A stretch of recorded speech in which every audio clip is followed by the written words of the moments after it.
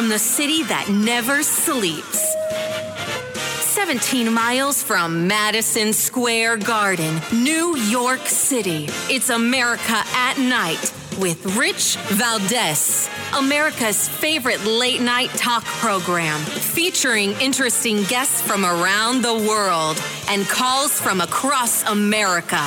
And now, here is your host, Rich Valdez.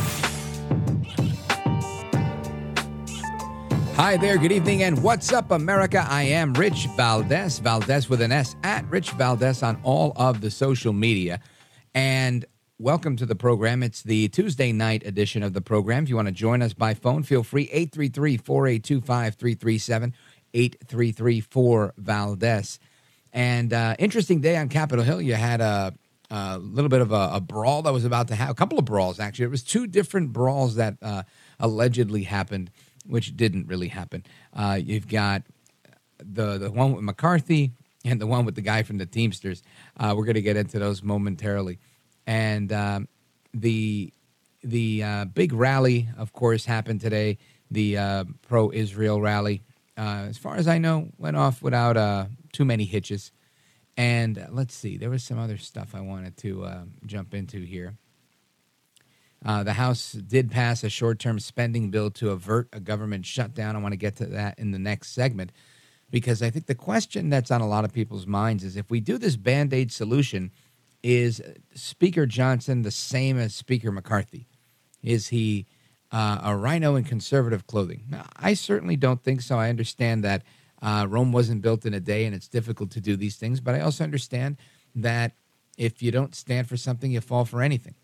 And I think this is wedged right between the two. So we'll discuss that a little bit as well. Nearly 300,000 people showed up for the pro-Israel rally in Washington, D.C. today. And like I said, not too many incidents. It's being reported as the largest pro-Israel gathering in history. Say again? With, let me see here. With no arrests. Now, again, in Washington, D.C., when you have no arrests, that could just be, woke prosecutors saying, well, we're not going to lock anybody up, so the cops won't lock anybody up because we won't prosecute anything. But like I said, without major incident, this thing went down. Now, I think the big news of the day is Congress. There was a lot of news coming out of Congress, and especially with this spending bill, because this continuing resolution, it would carry us from this weekend into January, and then there's a second one they're proposing for that would carry us through February, at which point then they're going to have a real conversation on what goes down. But listen to Speaker Mike Johnson at the press conference today discussing the two-step continuing resolutions that will stop spending. This is an important innovation, okay? And as was explained earlier, as long as I've been in Congress for 7 years, we have governed by omnibus bills right before Christmas. It is a terrible way to run a railroad. And the reason that we're in such trouble with our federal debt is because Congress is obsessed with this deficit spending. What happens, as you know, there's a CR that goes right up to Christmas break, and then they jam upon us, as was been said, thousands of pages in legislation that no one really has a chance to adequately read through and digest or amend or anything else. Last year it was $1.7 trillion, with a few hours notice, and they added 100 or 200 billion extra sprinkled on top of spending that no one had ever actually vetted or gone through. We cannot do that anymore. We have a $33.6 trillion federal debt. Moody's downgraded our credit rating just this week. 2 weeks ago, the Treasury Department announced we have to borrow $1.5 trillion over the next 2 quarters to keep the government going. We cannot do that anymore. And so the latter CR, the two-step CR, everybody calls it something different. It's a new innovation, but it's going to change the way we've done this. So now the question is Mike Johnson wavering? Is he not going to be the budget person that we thought he was going to be, the budget hawk? Is he not going to be? I personally, I think, look, this is politics.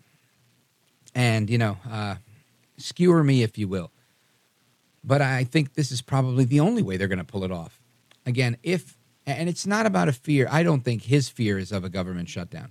I think his fear is one of creating goodwill and trying to get there incrementally. This is how the Democrats work, right? So now if you're saying, are you saying Johnson's working like a Democrat? No, I'm saying he's working as a speaker, and he's got to manage the Democrats as well as the conservatives and the rest of the Republican Party. So not an easy task to herd these cats. It's like nailing Jell-O to a tree. So I think the incremental approach is the only way to do it, buying some goodwill, gaining some goodwill, a little more, a little more, a little more, until you get to a place where you have enough leverage where you can have these fights. We can have the fight now, but I don't think it ultimately bodes well for Republicans. I don't think it bodes well for anybody. I think we end up with a shutdown that may not get us the type of pressure that we need. I think come February, it's shutdown city. If we don't get what we need, shut it all down. Now, some might say, Rich, you're totally wrong here. You want to do the shutdown right before Christmas because that's when that's when they're going to feel it the most and there's going to be the most pressure. There's wisdom in that statement. However, I also think that you save yourself a lot of heartache with the media saying, Mike Johnson, Republicans shutting down the government, killing your Social Security, blah, blah, blah, right? It's the same thing all over again. You know what they're going to do. So in my opinion, I think he might be, I don't want to use the word outsmarting, but I think managing the situation to have this fight a little bit later and avoiding where it's going to shock the people right before the holidays with the Republican brand all over it. I could be wrong. You know, maybe I've been listening to too much Mitch McConnell lately, but I think this might be a good approach. Probably not the one I would take. I probably would have the fight right now. But again, I'm not in Congress and I'm a lot more radical. So I think it's I'm going to suffice it to say that this is probably the appropriate way to go. And I think that's how it's got to be in Congress. If you're going to get along, you've got to get along.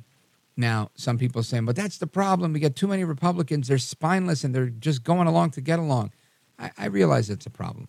I don't think that's what's happening here. I think that compromise is part of the job of being in Congress.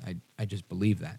I worked in government, and it's very different from talk radio. In talk radio, I could sit here and say, shut it down, because that's what I truly believe.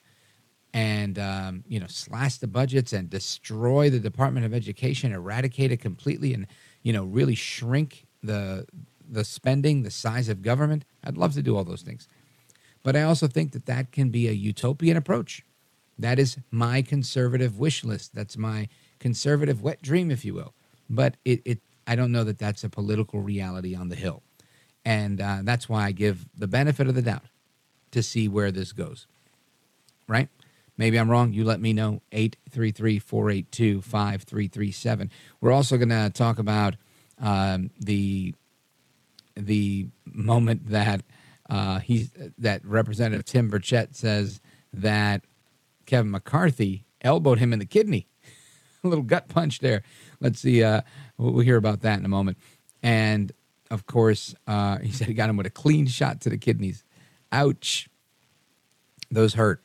And I also want to get into the other potential face-off with Senator Mark Wayne Mullen with the leader of the Teamsters, Sean O'Brien, where they both got in each other's faces. And I got to say, I'm pretty sure he was close to getting in trouble because, he was literally working, right? I think it's one thing to do it in the hallway. It's another thing to do it in the middle of a hearing. But either way, it was pretty gangster, and we're going to talk about that as well. And who broke it up? Bernard Sanders. Hold on. Stop it. Sit down. Don't fight. These are my communist friends. They're here visiting. Come on. Respect them. Oh, boy. Anyway, we'll hear that audio as well on the way back. And you guys remember the 1980s movie, Ferris Bueller's Day Off? And the professor famously is calling for Ferris Bueller in class, taking attendance, saying, Bueller, Bueller, Bueller. Well, that actor is Mark Stein. He's an economist and former speechwriter for the Nixon administration, and he's going to join us next to discuss his new book about President Nixon. We're going to talk about the economy and get some of his opinions on all of the hottest news stories of the day right here with me, Rich Valdez. This is America at Night with Rich Valdez.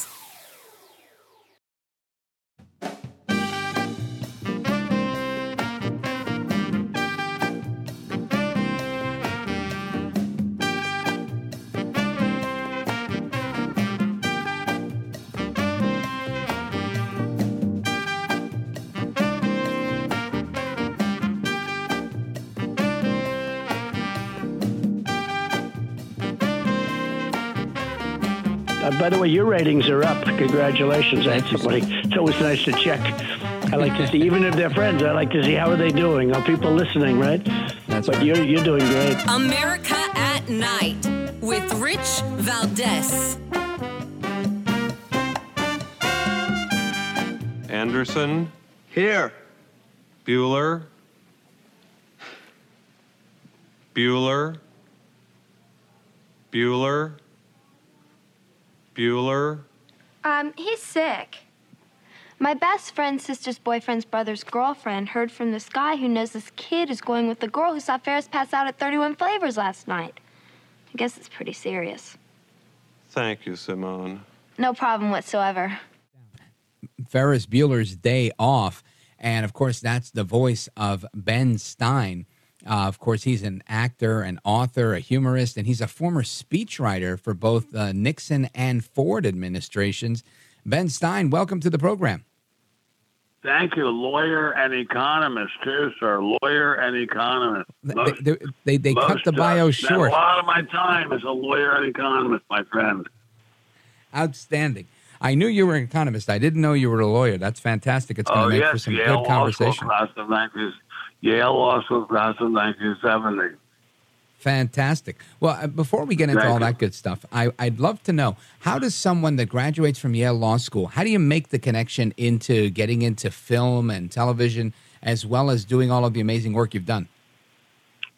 Well, I just followed my nose, you might say. I was, when I got out of law school, I was a poverty lawyer. That is, I worked for what was then called the War on Poverty. And then the Office of Legal Services, same thing. And then I was a lawyer for the Federal Trade Commission, which, wow, that was a weird place. Anyway, and then I was a teacher at American University, which I really loved. I think that's pretty near where you're talking to me from. And wow, did I love teaching at American University. And then I got a wonderful thing, which is to say I got a job as a speechwriter for Mr. Nixon and then for Mr. Ford. In between, I got a job teaching at UC Santa Cruz, the most beautiful campus in the world. And then I wrote a lot of pieces about Hollywood and about the politics of Hollywood for the Wall Street Journal. They hired me, and I became full-time columnist and editorial writer for the Wall Street Journal. And then a very, very, very successful sitcom producer named Norman Lear noticed my work. He called me to meet him, and he said, "You're the only conservative I've ever met with a sense of humor, and I'd like to have you come and work for me in Hollywood." And I said, "I'm the man. I'm there. How soon do you want me to be there?" And they paid me a lavish $600 a week, and which I thought I was rich. I really did. I thought I was a Rockefeller, and then I wrote lines of dialogue for the Norman Lear. Then I wrote some screenplays, and I wrote quite a few novels, and then some books about economics and self-help about economics. And, little by little, I just built up a way of earning a fairly good living and bought a lot of houses and lived in some of them. Some of them I didn't live in. And onward and upward. And I don't know. I just sort of enmeshed myself in Hollywood. Have you given up on Hollywood, or are you still working on film projects and television? I've pretty much given up on it. I liked it. I even loved it, but I was cheated so many times. Every single time that I had an idea for a movie, I either wrote the movie or then, I was cheated out of it, and I had to go to litigation to get even a small credit. I mean, Hollywood is a gang of thieves. I mean, it obviously also makes some incredibly great product, but it's mostly a den of thieves. I mean, it's just astonishing. It might as well be mafia. Maybe it is the mafia. I don't know. It might as well be the mafia. You know, it seems to me like it is a mafia, and nowadays it's shocking that there were any conservatives in Hollywood, because all of the ones that used to be in Hollywood seem to have gotten blacklisted one way or another. I've spoken with a number of people. I certainly have been. Right. I mean, I have, without question, have been. And it's when I talk to my agent about it, she just laughs and says, if I say I have an idea for a screenplay, she just laughs. 25 years, 30 years ago, if I had an idea for a screenplay at 9 a.m. in the morning, it would have been sold by lunchtime, and I would have gotten a pretty good-sized check for it within 10 days. And but those days are long gone, long gone. And then for a long time, I had a very excellent career doing commercials and being in TV shows. And then I had my own TV show, really successful quiz show called Win Ben Stein's Money. Mm-hmm. And we made almost 1,000 episodes. We won 7 Emmys. It's pretty successful. Yeah, I remember both of those shows. Well, the show and, of course, the commercials with the eye drops and everything else. We were working terrific. all the time, working like mad, man. And now here we are. Yeah. Now here we are, where conservatives can't get a leg in Hollywood. Well, you know what? Conservatives cannot get arrested in Hollywood, but I've had some good times, and I have a nice big house in Beverly Hills, and my problem is I'm now old and my legs are screwed up. I can't get up the stairs very well anymore, but I had a good time. I mean, if somebody asked me if I would rather have stayed in Washington in the bureaucracy, no, definitely not. If someone said to me, if you could have had a job working in the White House for the rest of your life, that I would take in a second. I love working in the White House. Outstanding. Well, we're going to talk about... Loved it. Well, we're going to find out why you loved it, as well as your book, The Peacemaker, Nixon, the Man, President, and My Friend by Ben Stein. We're going to discuss that. I also want to get your take on the current state of affairs in the American economy, or Bidenomics as it's known lately, and anything else you want to muse on. And folks, if you want to join the conversation, the telephone number to join me and Ben Stein, or I should say Ben Stein and I, 833-482-5337 is the phone number, 833-4-VALDEZ. And we're coming right back with Ben Stein. He's the author of The Peacemaker, Nixon, the Man, President, and My Friend. And of course, Ben Stein, you just heard him say it, he was a speechwriter in the Nixon White House as well as the Ford White House. So we're going to get to that momentarily. Don't go anywhere.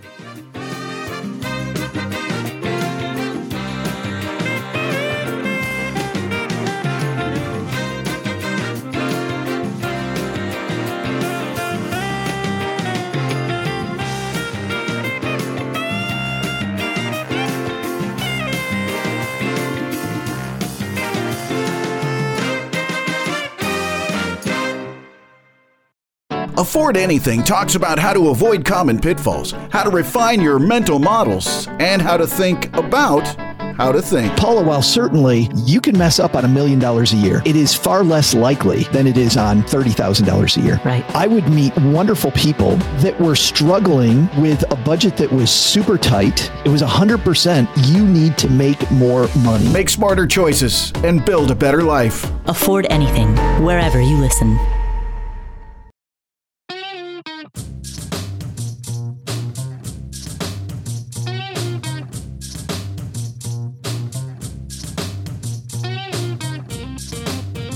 I've known you several years now. I want the audience to know what a wonderful, decent person you are. Very, very thoughtful. America at Night with Rich Valdez. In 1930, the Republican-controlled House of Representatives, in an effort to alleviate the effects of the the Great Depression, passed the, anyone? A tariff bill, the Hawley-Smoot Tariff Act, which anyone raised or lowered? Raised tariffs. Of course, that's the voice of Ben Stein playing the professor in Ferris Bueller's Day Off, and to his many credits in Hollywood, he's also a real-life professor, was a real-life professor, an economist, an attorney, and a speechwriter in the Ford and Nixon White Houses. And Ben Stein is our guest. Ben Stein, welcome back.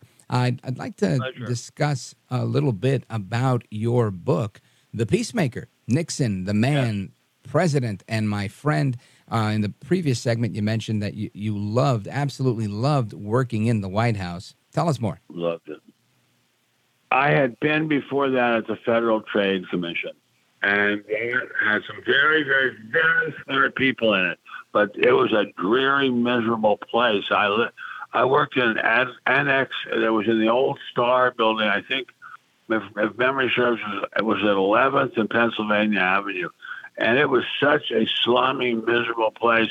There would be homeless people urinating against the front door when I came in. That was not a very welcoming or pleasant place to work. And we had no decent offices, no decent lighting. This was before the era of computers or internet, and everything was shoddy and cheap and miserable. And everybody was walking around with kind of dour, unpleasant look on their faces. And sounds like San Francisco. That's funny. Yes, it was a lot worse than San Francisco. But anyway, when I got the chance to work at the White House, which was decorated to the nines, I had a couch in my office with satin furnishings, satin upholstery, matching the curtains in the room. It was amazing. It was just such luxury. I had a really, really great secretary.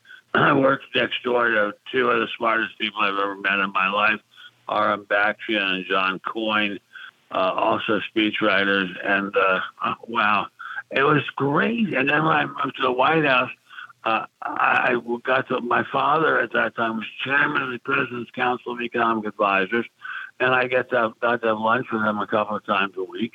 And it was just wonderful. I mean, to be able to have lunch with your father in a place like the White House Mess, which had incredible lunch for $2.50, you could have a really good steak and a baked potato and string beans and ice cream sundae. And it was just really, really great stuff. It was just not just good, great. Bidenomics is really killing us on inflation. $2.50 for a steak. That sounds terrific, Ben Stein. You're not kidding. I buy steaks for wifey, and it's $34.99 a pound, and it's pretty. And I still got a fair amount of fat that I have to trim up. But I had such a good time at the White House, and Mr. Nixon was very nice to me. I don't know how, but he knew that I was Herbert Stein's son. And I would see him walking down the hall with his aides and his guards, and sometimes his wonderful, wonderful daughter, Julie, and their dogs, King Timoho, Pasha, and Vicky. And I became very good friends with Julie Nixon Eisenhower. And, wow, we just had such a good time. I mean, it didn't seem right. It didn't seem possible that this was considered work. Yeah, it's kind of like me doing radio. I forget that this is my job. It's I would like to do radio too if they want to have. If they'd like to have an overweight conservative in Hollywood, I'll come over to Washington and do it. Outstanding. Now, Ben Stein, so you were loving your job in the White House as a speechwriter for President Nixon, and one of the things you said here was, I don't think any president has been more wrongly persecuted than Nixon ever. I just think he was a saint. I don't. And it's funny, earlier this year, I interviewed one of the lawyers from the Watergate Commission, one of the Watergate lawyers, and he said that now, and he's in his 70s now, he said that he believed after years of research, after working as a lawyer on Watergate, that the whole thing was a setup and Nixon was the fall guy. I think there's a lot to that. It's 52 years or 51 years since the Watergate break-in, and I still don't know what he did wrong. I don't know what they were looking for at the Watergate office building. I don't know what the crimes were. They nailed him on something like 11 counts. They started out with 12, but I was the defense counsel on one of the counts. We got that one dismissed. So Nice. I don't think even now anyone could say what for sure Nixon did wrong. I really don't. But we do know he made open relations with China. He made first a strategic arms limitation treaty with the Soviet Union. He saved Israel and saved the Middle East from having nuclear war during the Yom Kippur War. He ended real, genuine, legally enforced segregation in the Deep South. This is a guy who accomplished a hell of a lot. And got a raw deal. And now let's... very raw deal. Yeah, it seems that way. And it seems like there's a whole playbook for that, and they do it whenever there's a Republican president they don't like. They revert back to it and kind of reinvent it. You bet. They're doing it right. They did it with Mr. Trump, which is just nonsense. He didn't do anything wrong either. Yeah, it's crazy what's going on, and it seems to be the future if we don't figure out a way to stop it. Why do you think? I hope we will. Well, Sorry, using that as that's fine. Using that as a juxtaposition for something that you mentioned in the book was you talk about how the media hated Nixon, and I wasn't alive for that. I was born in '78, but I do know that the media hates Trump. So when I think of Watergate, I think of Russiagate, and try to draw the parallels that way. Why do you think there's such a hatred of either of these guys? One, Nixon was sensitive, and it's just like in the schoolyard playground, the bullies will pick on the sensitive guy who shows it when you pick on him, and that's what happened with Nixon. The schoolyard bullies and the Congress and the media picked on him. He was, I think it had a lot to do with the fact that he was strongly anti-communist, and the federal bureaucracy has still got a lot of left-wingers. I'm not sure how many of them are actual communists, maybe none, but they're left-wingers, and they hated Nixon because he was after the left-wingers. They didn't like him because he wasn't rich. The media, the more left-wing they are, the more they worship money. It was things we've seen before. They hated Trump because he seems to be rich, but I would bet you that if you took his real assets versus his real liabilities, he wouldn't be rich at all. Anyway, he's Nixon. He was too sensitive. He was way too sensitive. He wasn't tough enough. He wasn't a tough guy like Reagan who could take the attacks and just laugh at them. Right, Nixon with a smile. Was a sensitive guy. And of course, it seemed to have worked to his detriment. Now, very much so. As an insider in the Nixon White House, you refer to him as a peacemaker, and obviously there's a number of accounts of why you would do that. But what was the main impetus for you? What really resonated within you to call him the peacemaker? Well, his mother had said to him at one point. His mother was a Quaker, and of course they believe in peace above everything else. And his mother said, at some point, Richard, you're going to get the chance to do something great for the children of Israel, and do it. And he did that during the Yom Kippur War. He saved Israel from being beaten down into nothing by the Russians helping the Arabs. And that was an incredible achievement. Really one of the great achievements in modern or any foreign policy ever. So that, Israel was ready to use the atom bomb, and it may well be the Russians getting ready to use the atom bomb against Israel. Nixon stopped all of that, and that's peacemaker enough. To be able to stop one nuclear war is plenty. But he also made peace with China, thereby encircling the Soviet Union and letting the Soviet Union know that the game was up in terms of their winning the Cold War. It wasn't going to happen. By contrast, today's foreign policy regarding Israel from the current White House are abysmal, in my opinion. What do you think? Abysmal doesn't even take it. Here's to the terrorists. Hamas committed the most heinous war crime atrocities that could have been imagined. In fact, I don't think they could have even been imagined. And next thing we know, and Israel says we're going to make it so you can never do that again. They didn't say we're going to get revenge on you. They said we're going to dismantle you. We're going to take you apart so you can never do this again. And that idiot Biden is saying, instead, let's give the Hamas a humanitarian pause. Are you kidding? Did we give Japan a humanitarian pause after they bombed Pearl Harbor? Did Churchill give the Nazis a humanitarian pause after they did the Blitz and were bombing the hell out of London? No, nobody thought of that, but somebody as dopey as Biden. Yeah. Folks, we're on with Ben Stein. He's the author of The Peacemaker, Nixon, The Man, The President, and My Friend. We're going to continue with Ben Stein straight ahead and get his thoughts on Biden, as he calls him, the idiot, and his and his Bidenomics plan, how that's working out. Don't go anywhere. This is America at Night with Rich Valdez.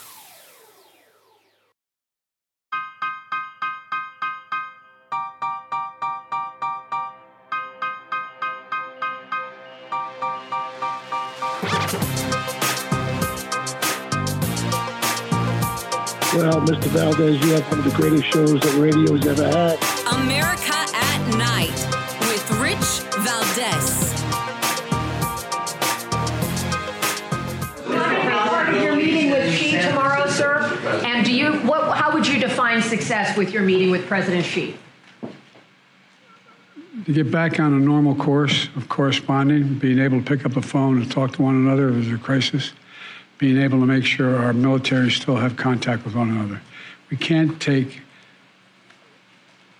as I told you, we're not trying to decouple from China. But what we're trying to do is change the relationship for the better. From my perspective, if in fact the Chinese people who are in trouble right now economically, if the average if the average citizen in China was able to have a decent paying job, that benefits them and it benefits all of us. But I'm not going to continue to sustain the support for positions where if we want to invest in China, we have to turn over all our trade secrets. That's President Biden at the White House today regarding his meeting with Xi Jinping and discussing the state of economic affairs in China and not really talking about the state of economic affairs in America, where he only has a 24% approval rating on his handling of the economy. Our guest is Ben Stein. You know him as an actor, an attorney, an economist. He's the author, a New York Times bestselling author, by the way, of The Peacemaker, Nixon, The Man, President, and My Friend. Ben Stein, what's your thought on what you just heard President Biden say? I wasn't 100% sure of what he did say, to tell you the truth. I think he said have good relations with China, but that's hardly a 3-star news bulletin. Of course we want to have good relations with China. We don't want to go to war with China. Who would? And why would they want to go to war with us? What are they going to do, invade Oregon? I mean, there's some kind of confusion, I think, in Mr. Biden's gray old head. God bless him for being old. I'm old too, but gosh, Mr. Biden, maybe you should think about what you're going to say before you say it. Now, with respect to the economic situation here in America, we've got the latest poll came out, I think, on Sunday night that says 24% of Democrats support Biden on his handling of the economy. Not a good number for him. What say you?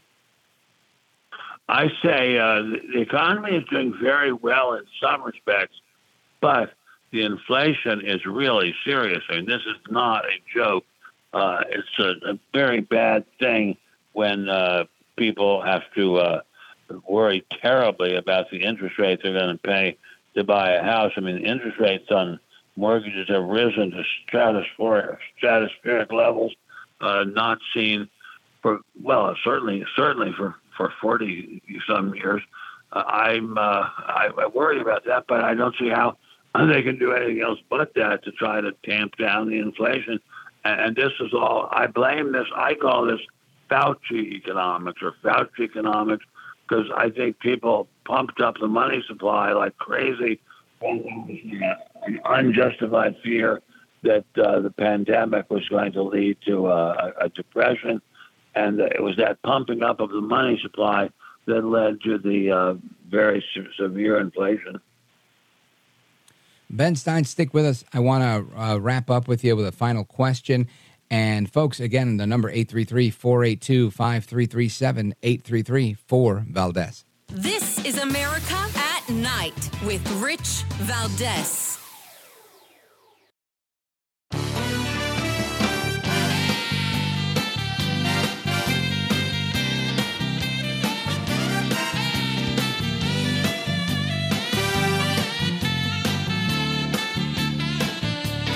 Rich Valdez, who again will do a fine job, but I know you'll enjoy listening to it. This is America at Night with Rich Valdez. All right, familia, welcome back. Amigos, we're on with Ben Stein. He's an attorney, economist, and the author of The Peacemaker, Nixon, the Man, the President, and My Friend. It's available in hardcover. I recommend getting 2 copies, one for yourself, one to give as a gift. The holidays are around the corner. It makes a great stocking stuffer. Now, Ben Stein, when you were serving in the Nixon administration, that was around the last time that our economy was tied to a gold standard. And looking at, hindsight is 2020, was that a good decision? Should we return to a gold standard? No, I don't. Well, first of all, there's not enough gold, so I don't think we have a choice about doing that unless we were to make. We would have to set an impossibly high valuation for gold to do that, and the gold is having a currency tied to the gold standard has not stopped countries from having terrible inflation. It has not stopped countries from having terrible unemployment. It's a nice idea, and people like simple-minded ideas for economic crises. Unfortunately, this one is too simple-minded. It just doesn't work. Now, with respect to the current inflation crisis, do you think that Biden could try to use a gimmick towards closer to election time to bring interest rates down, to say, hey, we brought interest rates down, we've done this, we've done that, inflation's continued to decrease every month for the last X amount of months, in order to try and win favor with the public? I think it would be wonderful if he could, but he can't. I mean, you cannot wave a wand and lower interest rates. It would be nice if you could, but it just can't be done. It's never been done, and it can't be done.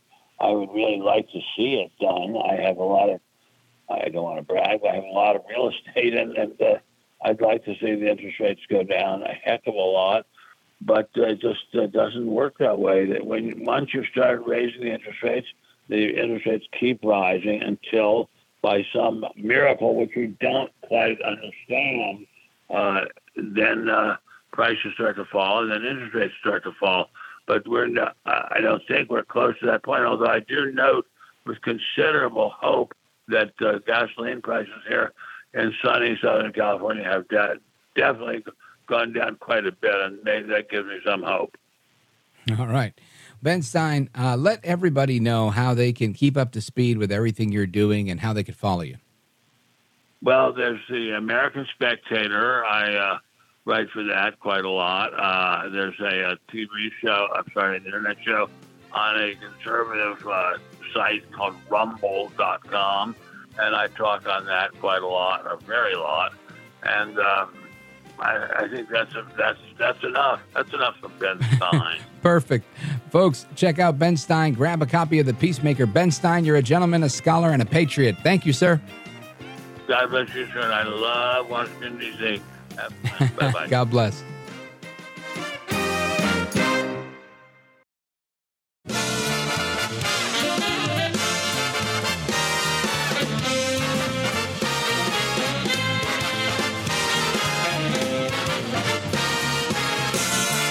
Live from the city that never sleeps. 17 miles from Madison Square Garden, New York City. It's America at Night with Rich Valdez, America's favorite late night talk program, featuring interesting guests from around the world and calls from across America. And now, here is your host, Rich Valdez.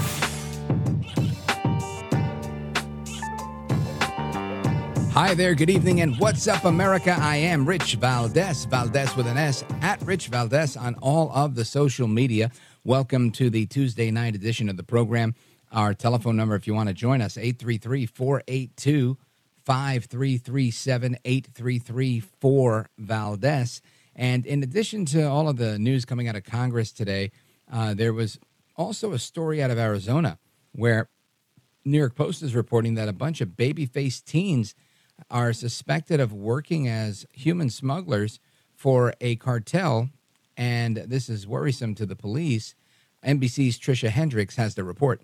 The cartels are apparently using social media to try to recruit teenagers to get them involved when it comes to things like human and drug smuggling cases. And this most recent case, an arrest made over the weekend, this time Cochise County Sheriff's deputies arrested a 19-year-old, Eli LeClaire from Mesa, and 18-year-old Landon Vert from Gilbert. That was just on Friday evening after deputies say they found the teens trying to smuggle 5 undocumented migrants into the U.S. from the border. Deputies stopped teens in a 2009 Honda Ridgeline truck while they were traveling on Highway 80. Deputies arrested both the driver, LeClaire, as well as his passenger, and then turned the migrants over to U.S. Border Patrol for processing. The teens were booked into Cochise County Jail on human smuggling charges. So that's 2 teenagers, 18 and 19 years old, Landon Vert and Eli LeClaire, arrested because they were pulled over and they were transporting illegal aliens that were stowed in the car in Cochise County, Arizona. And again, a similar story out of Texas a week ago where they got into a car accident and it turns out the smugglers were bringing people across and they died. And in addition to the people that were in the accident that died, so I think a total of 8 people died in that one.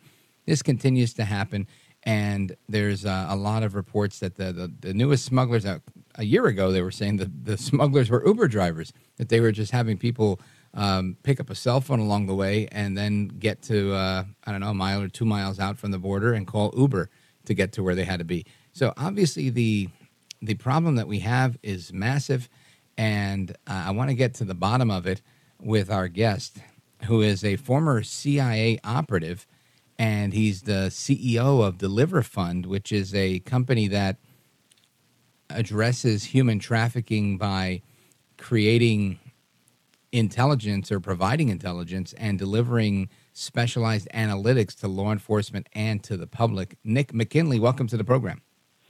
Hey, thank you for having me. It's a pleasure to be here. Likewise. And I want to get your reaction to the story you just heard. I'm sure it's nothing new to you, but it seems to be a recurring theme of more and more smuggling going on at the southern border.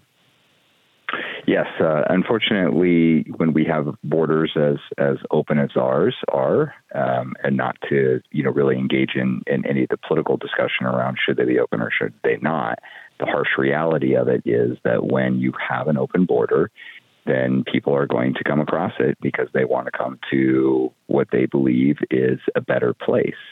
And unfortunately, the primary way that people are going to enter this country illegally is to be smuggled with the help of either coyotes from the cartels or, people, as we just heard in the news story, on this side of the border.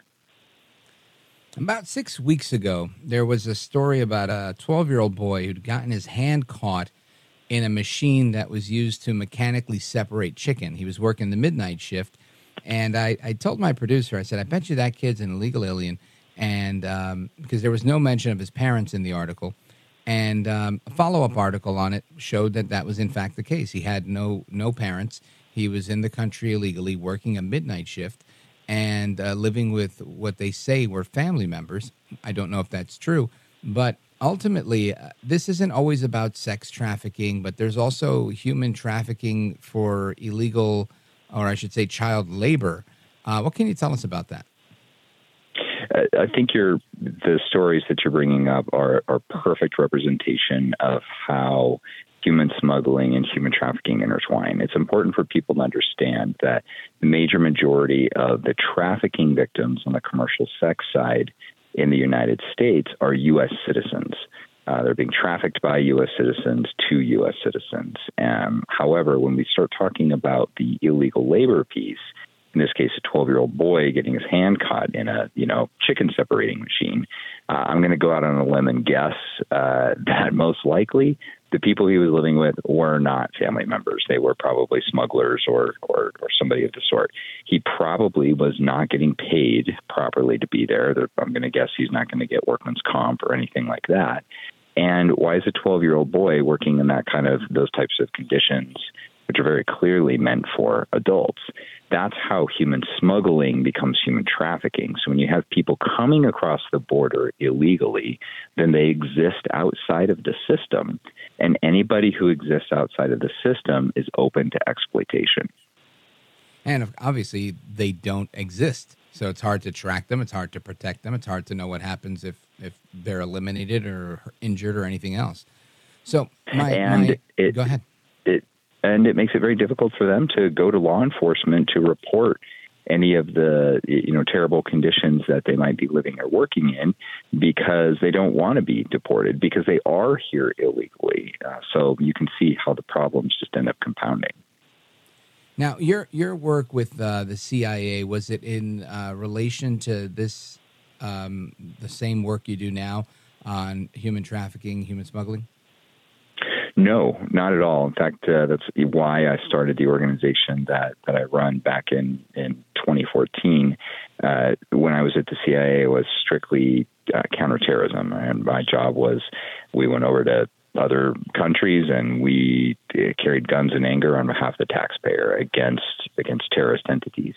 And it wasn't until 2013 when I was in southern Afghanistan and we had what I like to call smoking gun intel on a human trafficker that was moving children across the AFPAC border. And when we wrote that up and tried to figure out where does this intel go? Well, there's no centralized place for it. And I think the best analogy for thinking about this is in terms of drugs or alcohol, tobacco, and firearms. I mean, drugs are, 90% of drugs are legal, yet we spend billions of dollars a year on a DEA fighting what is the illicit sale of these legal commodities. Alcohol, tobacco, and firearms are all legal. One of them is constitutionally protected right, and yet we spend billions of dollars a year fighting the illicit sale of those legal commodities. Per the 13th Amendment, 100% of human slavery is illegal. And where is our counter-human trafficking agency? Who's got the ball on that issue? And when I realized that it was primarily state and local law enforcement, then that's when I realized that we needed to start equipping and training and advising them with intelligence, with data, and the analytic tools they needed to get to the bottom of this problem. Folks, we're on with Nick McKinley. He's a former CIA operative specializing in counterterrorism, and he's now working in human trafficking as the CEO of Deliver Fund, which disrupts human trafficking by providing intelligence and delivering specialized analytics to law enforcement and the public. And I want to continue with him and get his take on the brothel bust that we saw in Virginia and Massachusetts a week or two ago, because all of this seems to be related.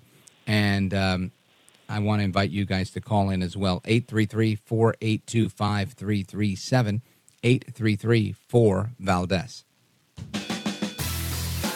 This is America at Night with Rich Valdez. Call now, 833-4-VALDEZ. That's 833-482-5337, 833-4-VALDEZ.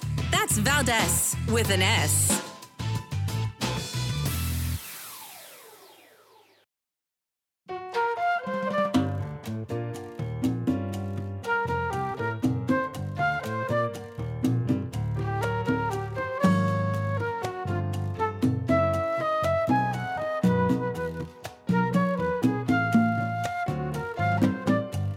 is America. This is Night. This is Rich Valdez.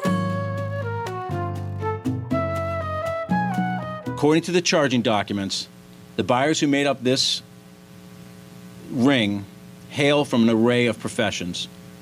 They are doctors, they are lawyers, they're accountants, they're elected officials, they are executives at high-tech companies and pharmaceutical companies. They're military officers, government contractors, professors, scientists. Pick a profession, they're probably represented in this case. They are the men who fueled this commercial sex ring. And the government alleges that there are potentially hundreds of individuals who took these services as commercial sex buyers. The buyers in this case are not charged today. They're not named in the affidavit. But I want to emphasize, this is an investigation that's just getting going, and we're in the very early stages. That's acting U.S. Attorney Joshua Levy from Massachusetts announcing about 2 weeks ago the brothel bust in D.C. and in Boston. And our guest, Nick McKinley, former CIA operative and CEO of Deliver Fund, is here to discuss the implications of that. Nick, do you believe that national security was compromised as a result of the client list? I don't know that it was. I would be surprised if it wasn't. These types of honey trap or honeypot operations where you have, in this case, very clearly some foreigners who were running this brothel. I would be surprised if they weren't, getting photos and video of the different acts happening, and then, if there wasn't a plan to use those photos and videos to blackmail certain individuals, perhaps social or security clearance holders, to convince them to betray their country by giving away secrets. I think, as that acting U.S. attorney just said, they're just getting started. How prevalent is this type of honeypot operation by foreign actors targeting folks in our national security establishment? I would say it is, besides just trying to bribe people with cash, it is the number 2 most used operation. I know when I was at the CIA, it was always amazing to me when me, not a very good-looking guy, would be sitting at a bar or a restaurant, and all of a sudden some, gorgeous girl with a Russian accent would suddenly start making eyes at me. It was like, okay, well, I didn't suddenly get better looking. So, this type of thing happens all the time. Well, you said that is probably the second most used. What's the first? First most used is just greed, just playing to people's greed or ego, and just buying them off with cash. Usually, there's a combination of both greed and ego in play, but yeah, just cold hard cash, paying them to betray their country and give away secrets.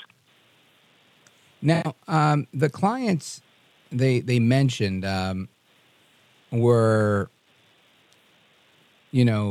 people in government contractors. Tell us what you know about who these clients were. I don't personally know about who these clients were, and we don't comment on ongoing law enforcement investigations. But I can tell you that just generically, what we're talking about are predominantly men of means. So this is going to be, upper middle class to wealthy who are purchasing commercial sex services, kind of thinking that they're engaging in, a victimless crime. Like they're just paying somebody for a service and they're receiving the service and the other person's getting paid and everything is just fine.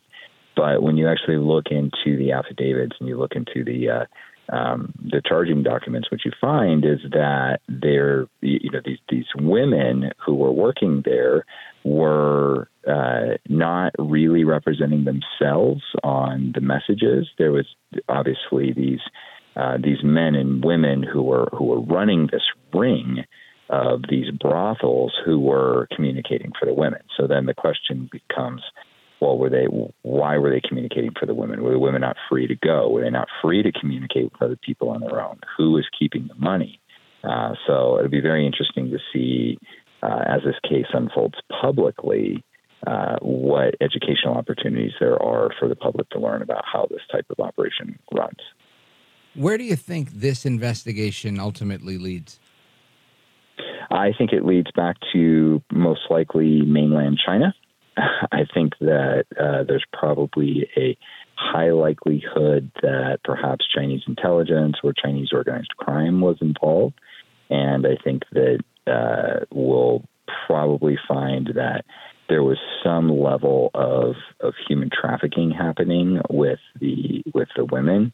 And I will be shocked if national security was compromised because of this case. I don't think publicly we will learn about that. I think that those cards will, the government hold them close to their vest because they don't want people knowing, to what level it was compromised. That we got caught with our pants down. Literally. Yeah, literally. And that could potentially give the enemy a confirmation that they were targeting the right people. So we, as a government, we have to be careful about what we release. But I would be very surprised if national security was not compromised at some level. Now, Nick McKinley, tell the folks that are listening a little bit about what you guys do at Deliver Fund. Yeah, so at Deliver Fund, we equip law enforcement with technology, data, and specialized analytics, and then we train them in how to use that to build human trafficking cases against human traffickers. And then we also provide them with not just analytic support, but intelligence support and actually helping them to determine who the human traffickers are. Because the way we've traditionally fought human trafficking in this country, especially through nonprofit models, is either by focusing on victim restoration, which is a very important part of the work, or on the education part of the work. But the reality is that you can't have a victim of human trafficking if you don't have a human trafficker to create that victim. And when we looked at the landscape of who was doing what fighting human trafficking, really what we found was that there was a massive gap in the need for data and intelligence around human trafficking and providing that intelligence to law enforcement. So we created an organization, and that's what we do and what we've done really every day for the last 9 years. Outstanding. Now, let everybody know if they want to follow the work that you're doing. Where do they go? How do they follow you? So you can find us on all the social media platforms at Deliver Fund. You can find me on Instagram and LinkedIn at the.nick, N-I-C, .McKinley. And then our website is Deliver Fund. That's DELIVER FUND.org. Outstanding. Nick McKinley, thank you, sir. You're a gentleman, a scholar, and a patriot, and I appreciate you staying up late. Well, thank you for having me on. You bet. Folks, there's more to come straight ahead. Our buddy John Tabacco from Newsmax TV is going to join us to discuss all of the crazy in Congress. Don't go anywhere. It's Rich Valdez, America at Night. We're coming right back.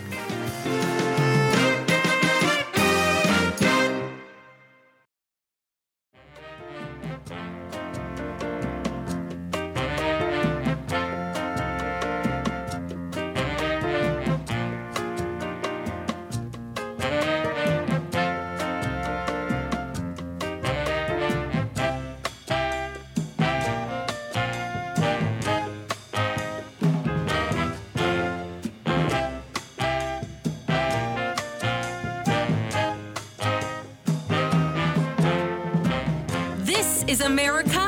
This is Night. This is Rich Valdez.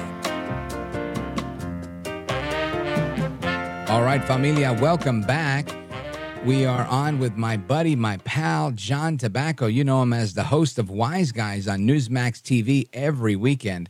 And John Tabacco has been on television, whether as a commentator, a guest expert, or a host for nearly 20 years. And he spent a quarter century on Wall Street as a Wall Street innovator and entrepreneur. He's very politically active, and he's just an all-around great guy. John Tabacco, welcome, sir. Ricardo, thank you so much for having me. It's great to be with you. Beautiful, beautiful introduction. I can't thank you enough.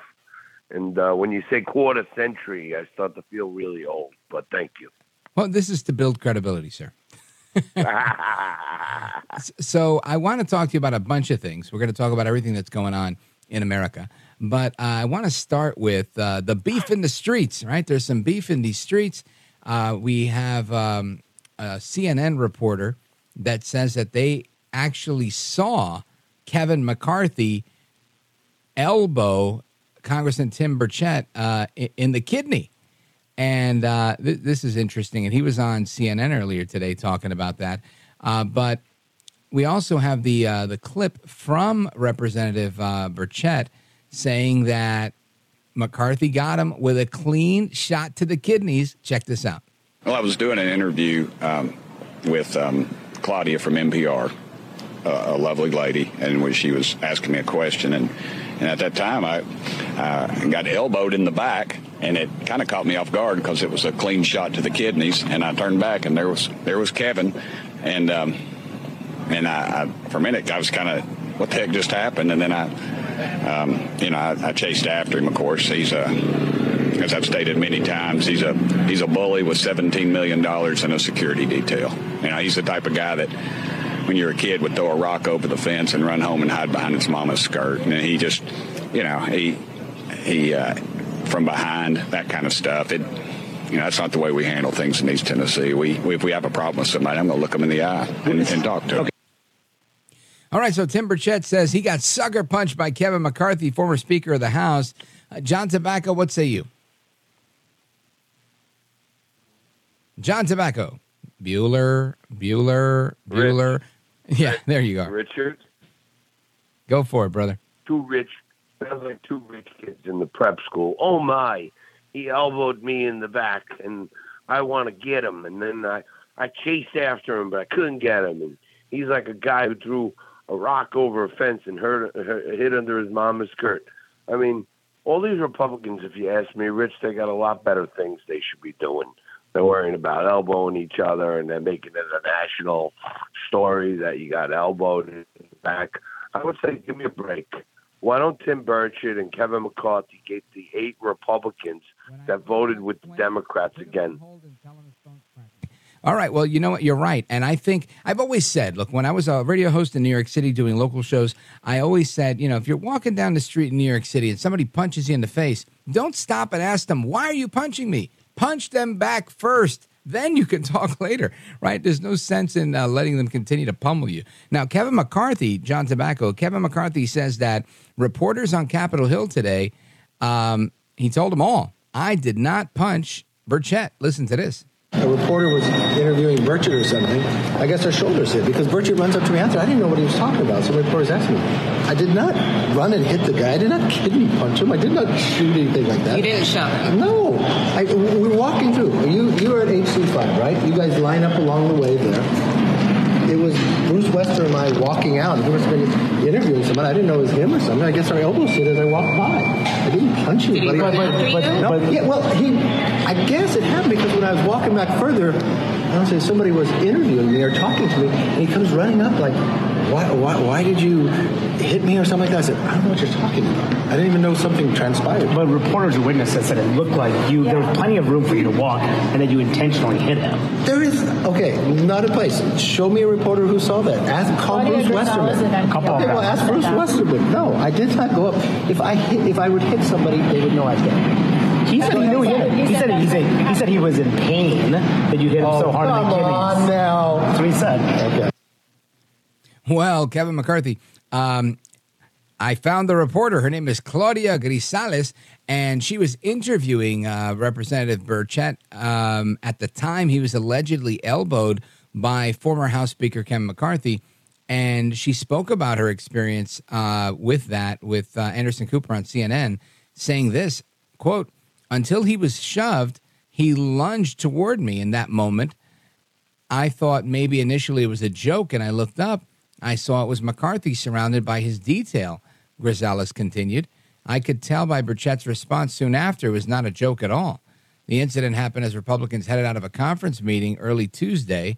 Burchett stopped to talk to reporters in the Capitol hallway, as he just mentioned, and former House Speaker McCarthy bumped into him.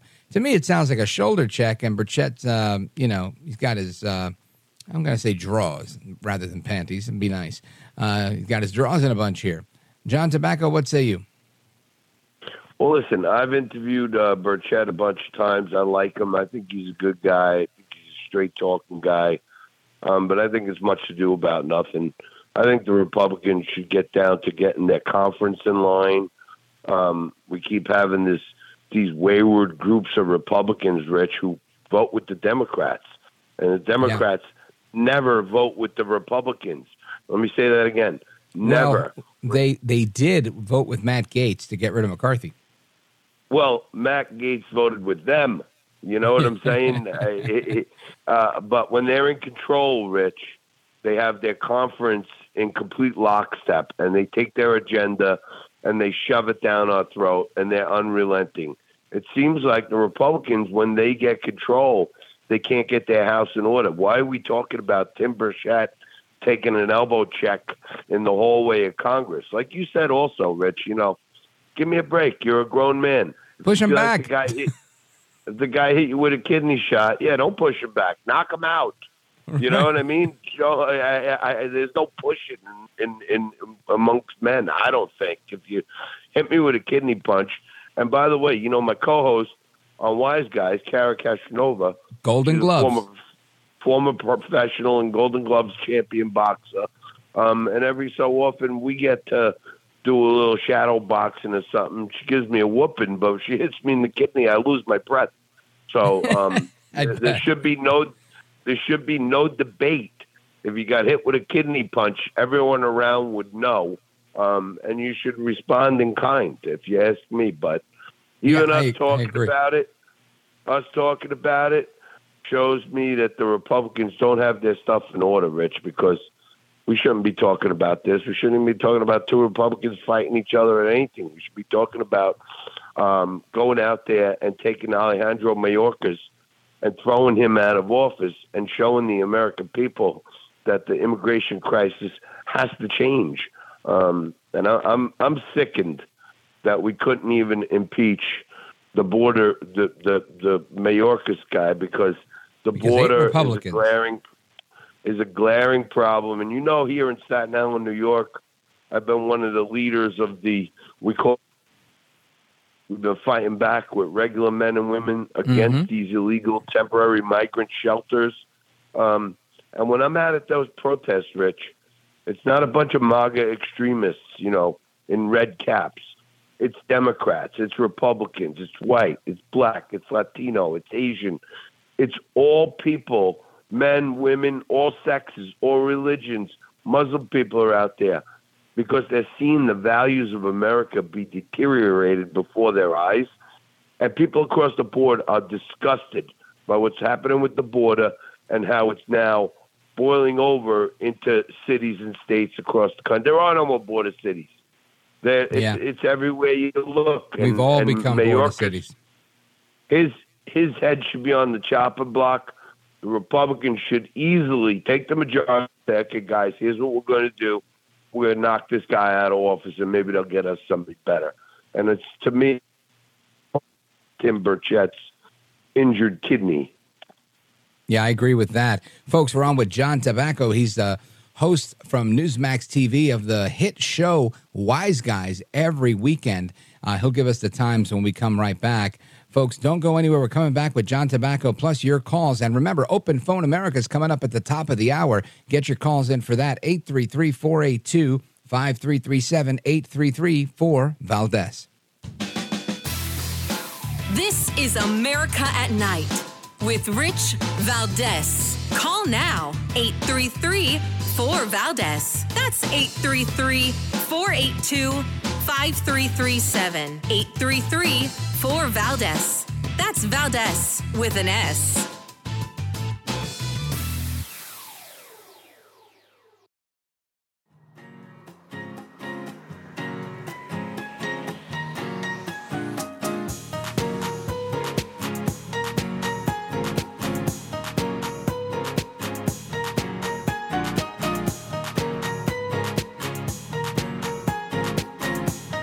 Well, thank you, Rich, and thank you for everything. I know you very well, and I listen, but I have a lot of people that listen, and they love your show, and I appreciate it very much. America at Night with Rich Valdez. With regard to a potential shutdown, I understand that the new Speaker of the House has a proposal. It's being negotiated with the Minority Leader of the House and Senator Schumer and the Republican leader are also talking about it. That's President Biden at the White House discussing the progress that's made in the funding bill to avoid a shutdown this weekend. And the House has passed a short-term stopgap bill to prevent a partial government shutdown, provided the Senate is on board. John Tabacco is our guest. You know John Tabacco from Newsmax TV. He's the guy with the nice Irish accent that's on every weekend. He's the host of Wise Guys, co-host of Wise Guys, along with Cara Castronova. And John Tabacco, what do you think about this spending measure? Do you feel that Speaker Mike Johnson is Kevin McCarthy light by not addressing this full on, or is he being shrewd and industrious by putting this Band-Aid solution together to fight another day? Well, on this one, I'm going to reserve judgment, Rich. I think it may be a shrewd move, but I'd also like to see all these appropriations. I think there's 10 or 12 appropriation bills that are supposed to get passed, and I think most of America, this stuff kind of rolls your eyes back in your head. But one of the things that we want the Congress to do is pass a budget, ultimately balance a budget, and then appropriate that money to the right places. And they're just not doing that. So these kick the can down the road things, it's a little bit of a more of the same. But I did like what Johnson did with, hey, we'll appropriate some money for over in Israel. But we want to take some money that we have set aside for the IRS agents. So I have, in the Obama era, they used to say there were green shoots of hope. I have green shoots of hope that Mike Johnson's on the right path. But, sometimes in Washington, the best laid plans of mice and men often go awry. And he maybe came in with the best intentions. We're going to lay down the hammer. We're going to pass all the bills. But then when you get inside the sausage factory, you got to kind of play the game, go along to get along a little bit. So I'm reserving judgment, and I actually think Mike Johnson was a good choice. And I'm hopeful that, this one thing here is going to be a blip on the radar. He can get the conference together and have the McCarthys and Burchetts stop, picking little sissy fights with each other and get down to the business of the American people. I feel very similar to that. I opened up the show discussing my thoughts on it, and I thought the same thing. It's one thing to have the, some people might get mad at me, but I feel it's a utopian fantasy, right? And I hope it comes true that we are one day able to reduce the size of our government and balance a budget again. But as I sit here right now with you, John Tabacco, I don't know that is a reality. We haven't passed a budget in a very long time. It's been one CR to the next CR. I'm very happy about Mike Johnson as Speaker. However, I don't know that one guy can pull it off. Do you think that that's a warped view? Am I getting beaten down by the reality of life, or am I just being jaded? No, I think, as usual, Rich, you're right on the money. And, maybe both of us have some utopian view that down the line the Republicans are going to emerge and be fiscally responsible, and they're going to balance budgets, and they're going to cut taxes and improve the border. But it's sure been a bunch of time, and a lot of times when I'm on my Newsmax show or I do hits on other shows, and they're talking about, they're going to shut down the government. What do you think, Johnny T? And I always say, hey, to everyone at home, namaste, stay calm. Because if you want to know one thing that Democrats and Republicans can always agree on, it's figuring out a way to spend more money. So they always figure that out, and they're always in lockstep on that. So, maybe utopian, but I guess guys like us are still optimistic that, the real conservative people like Ronald Reagan and others will come back and Republicans will actually take charge and get the House in order. But we're losing faith. And, the sad thing also, Rich, was, when they were trying to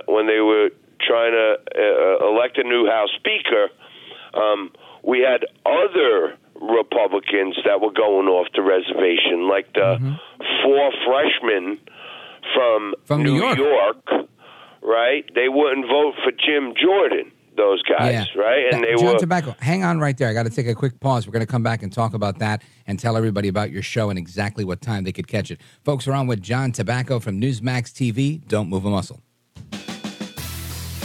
This is America at Night with Rich Valdez. Call now, 833-4-VALDEZ. That's 833-482-5337. 833-4-VALDEZ.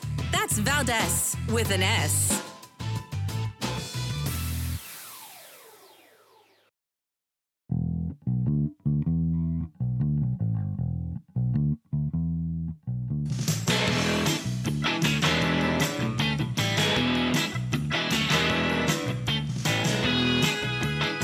America at Night with Rich Valdez. All right, America, welcome back. We've got 2 minutes before it's open phone America time, 833-482-5337, 833-4-VALDEZ. And our guest is John Tabacco. I want to wrap up with John Tabacco. John Tabacco, I want you to tell everybody what Wise Guys on Newsmax is all about. Well, Wise Guys on Newsmax is, if you ask me, one of the more unique news programs on television.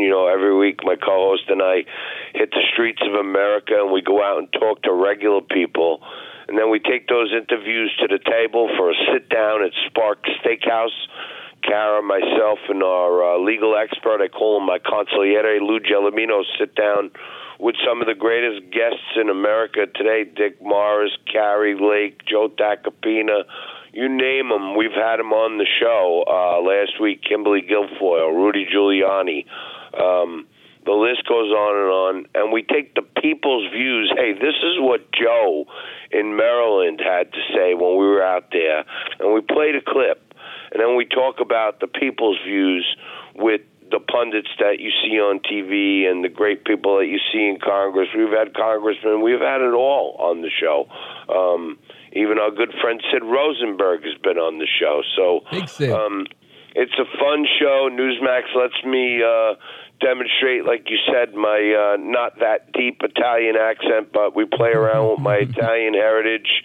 And we talk to people like they're regular folks, not like we're some higher power or something like that. And John, let everybody know what time the show airs, quickly.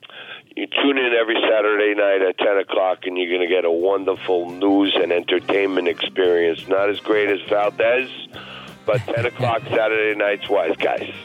All right, John Tabacco, you are a gentleman, a scholar, and a patriot. I want to thank you for staying up late with us, brother. Thank you, Rich. You bet. All right, folks, more to come straight ahead. Hour number 3 is coming up. It's Open Phone America. Your calls and me. Don't miss it.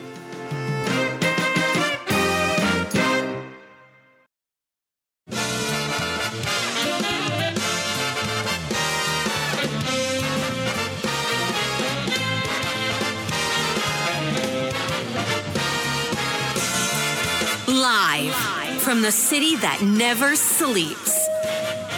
17 miles from Madison Square Garden, New York City. It's America at Night with Rich Valdez, America's favorite late-night talk program, featuring interesting guests from around the world and calls from across America.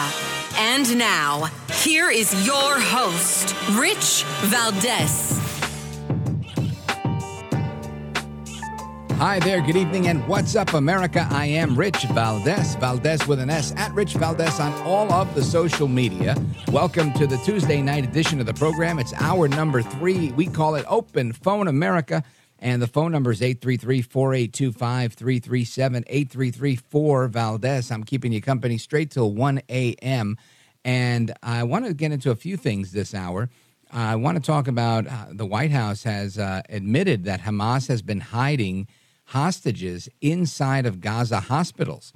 And this is a big deal because it's an obvious war crime. We're going to talk about that.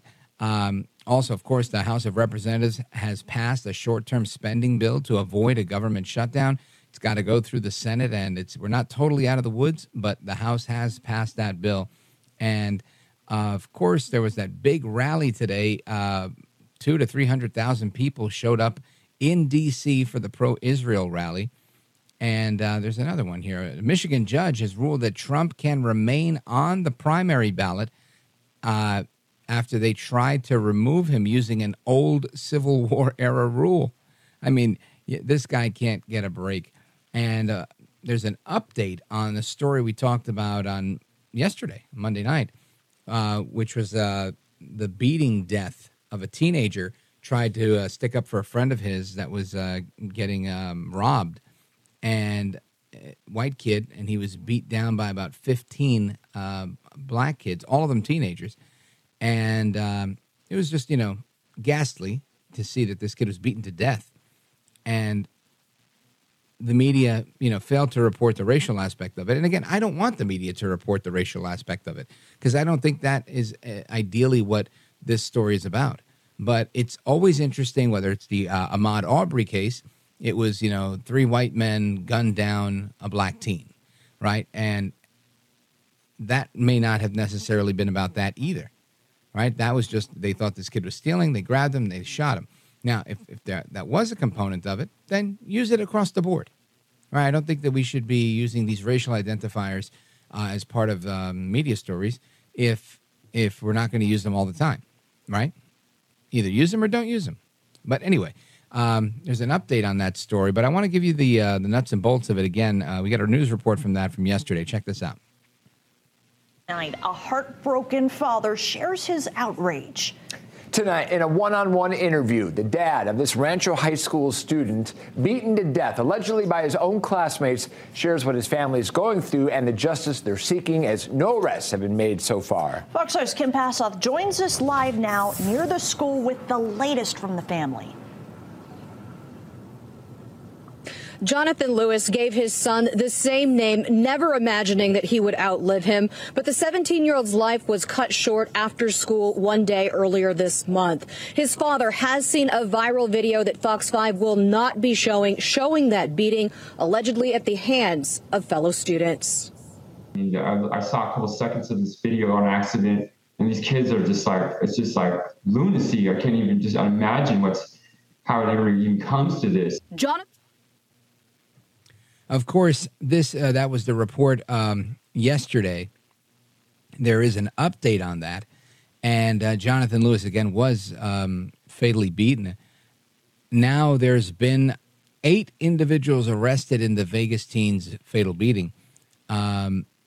Several students were arrested.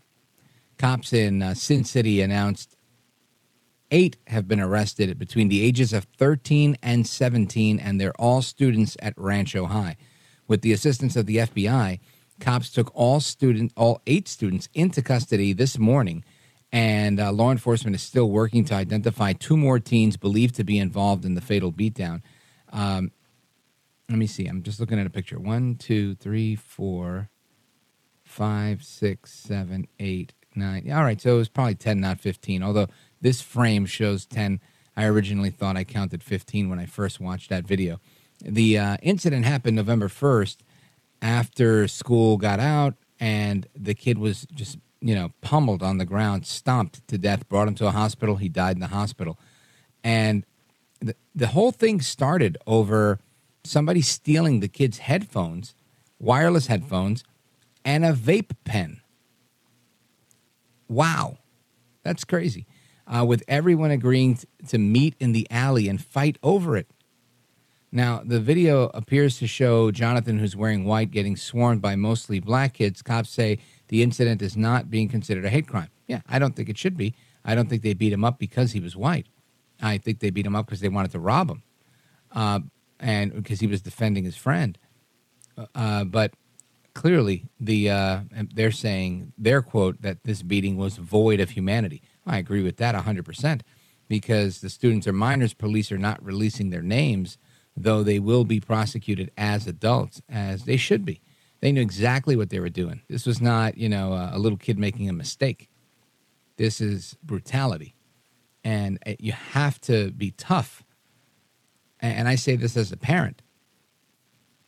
If my kid did something like this, I would want them to be tough on them, because you can't allow this to happen. The minute you let people walk on stuff like this, the more they're going to do it, and others will do it. Anyway, I want to get your reactions to this and more straight ahead. We're going to get to your calls. We got calls from all across the country coming in, South Carolina, Missouri, and others.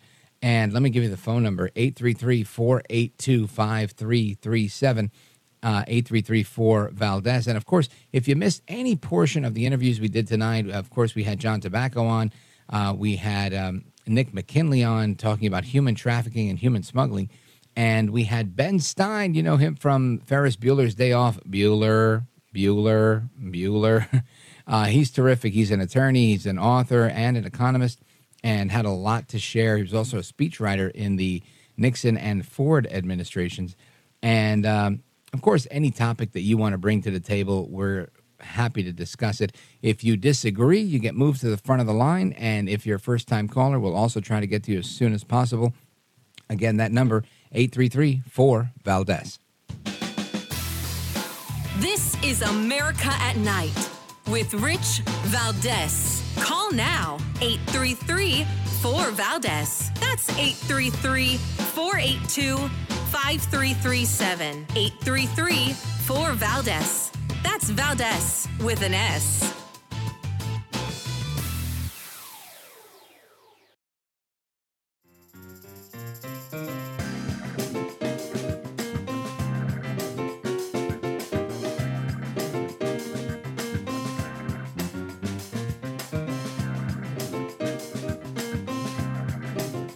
This is America at Night with Rich Valdez. Call now, 833-4-VALDEZ. That's 833-482-5337. 833-4-VALDEZ. That's Valdez with an S. We have information that Hamas and the Palestinian Islamic Jihad use some hospitals in the Gaza Strip, including Al-Shifa,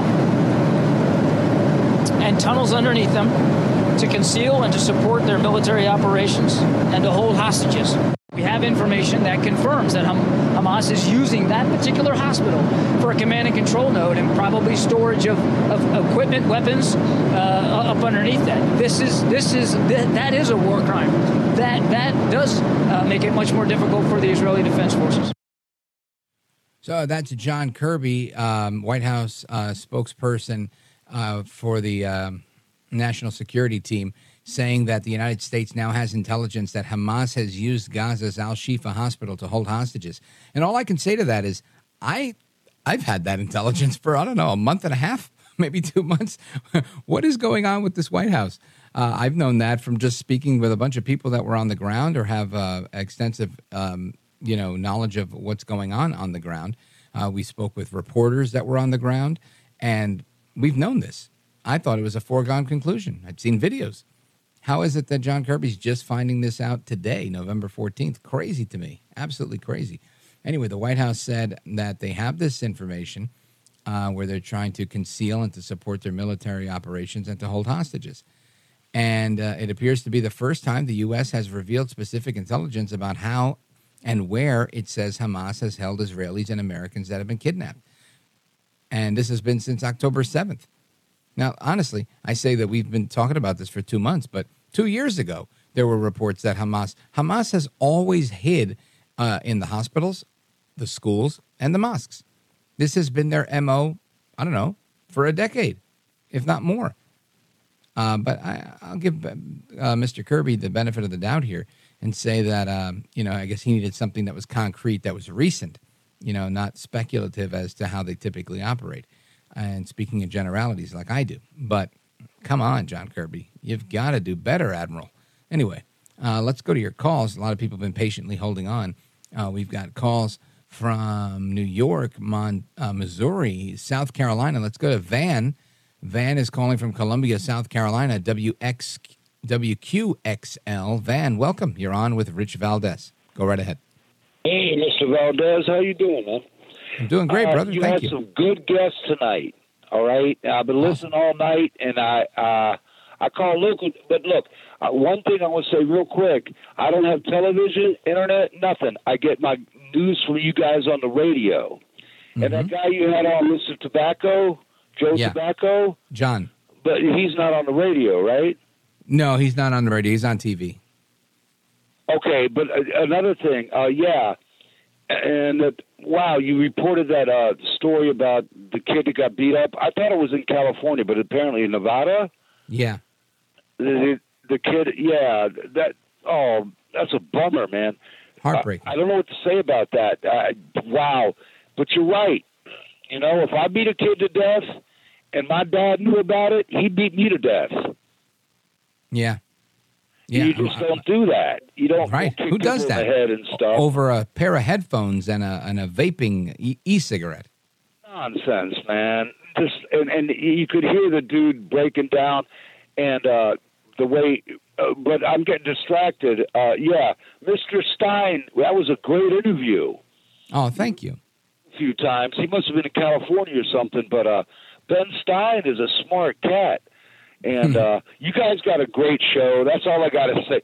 No, Mr. Valdez, you guys are rolling, all right? God bless you and keep you always. Bye-bye. Thank you, brother. I appreciate it. God bless you too, Van. Means a lot.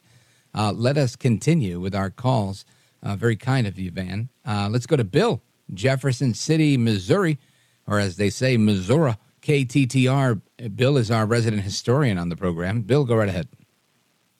Yes, I was worrying today but I've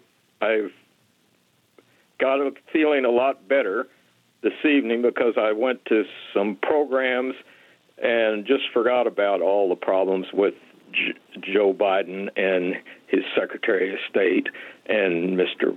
Blinken. Milley. And, yes. So anyway, I thought of Missouri things. I thought of a CIA station chief that in 1983 was killed, William F. Buckley. But anyway, there was a Missourian today that I went to a concert that featured Robert Russell Bennett, really great guy that was celebrating 100 years of our Jefferson City Symphony. And his music is... Born in Missouri, he's really done great things. So anyway, tomorrow I'll worry about San Francisco and and President Xi and President Biden. Yeah, but tonight I was sort of celebrating, so I just thought I'd share with you. And I also thought of Missourian Jim Bohannon, whose death you mentioned just on the 1-year anniversary of that. So that was my thought. Yeah, it was actually this Sunday was the 1-year anniversary. I mentioned it on Friday, and I'm always really without words when it comes to the legend Jim Bohannon. What an amazing broadcaster! I'm grateful to him for the opportunity to be here and to many others. But we'll never forget Jimbo on this program. His legacy will live on forever. Thank you, Bill. I appreciate it. And let me see. I still have time. We can go to another call. Let's go to Paul, Boise, Idaho, streaming the show at Rich Valdez, AmericaAtNight.com. Paul, go right ahead. Yeah, thanks for taking my call. Yes, sir. This whole thing about Hamas utilizing the deceptiveness that they use all the way up through October 7th to be able to get it ready to go and then to do it and then to have the places to go after they did what they did, especially the hospitals and the schools and even the Boy Scout, where the Boy Scout troops met, and that just shows their cowardice. their inability to fight like men. And I don't say that in a derogatory way. That's what they do, so that they can the ends can justify the means. Right. They call it terrorism. Yeah, it's so far removed from fighting fair as far as the Geneva conventional war. It's not even on the map. And for you to be a part of that and to wave the Palestinian flag and say that the Jews are actually trying to commit genocide is utterly absurd to me. It makes no sense. If they had any idea about history and what occurred between 29 when Mein Kampf was written and when the camps started, the death camps started in 1933 at Dachau, all the way till 1945 when the Germans that ran the camp, they shed their uniform and put on the prisoners' uniform that they were given, the Jews were, so that they could escape justice. I mean, it's cowardice after cowardice after cowardice to hide behind an ideological misnomer. And so when I saw I didn't get to see the whole march today on Washington, but what I did see was a lot of love for one another there. There wasn't a lot of banging into each other like I saw when they're waving the Palestinian flag saying that the Jews are trying to commit genocide. And then I saw them, I think they took a page right out of the Jews' handbook when in San Francisco they had that protest that they had, and they were acting like normal human beings would in a peaceful protest. And I think they learned from watching the Jews today. Oh, I hope so. I think, I don't know if it's necessarily the Jews. I think all of us should behave like civilized human beings. And the idea that, I guess there's so much of news about barbaric stuff. And again, listen, I'm not the most gentle guy, but I don't go around just, killing people, beating people, robbing people. That is becoming so commonplace in society today. And there seems to be part of our population, and in my opinion, it's mainly younger people that are growing up very detached from any sense of humanity and life. And I think that's an issue that we need to address. And it's when I say we, I mean we the people, we Americans. If kids don't care about life, how are we going to move forward into the future? Paul, thanks for the call. I appreciate it. Folks, your calls and more coming up straight ahead. 833-482-5337. 833-4-VALDEZ. Don't move a muscle.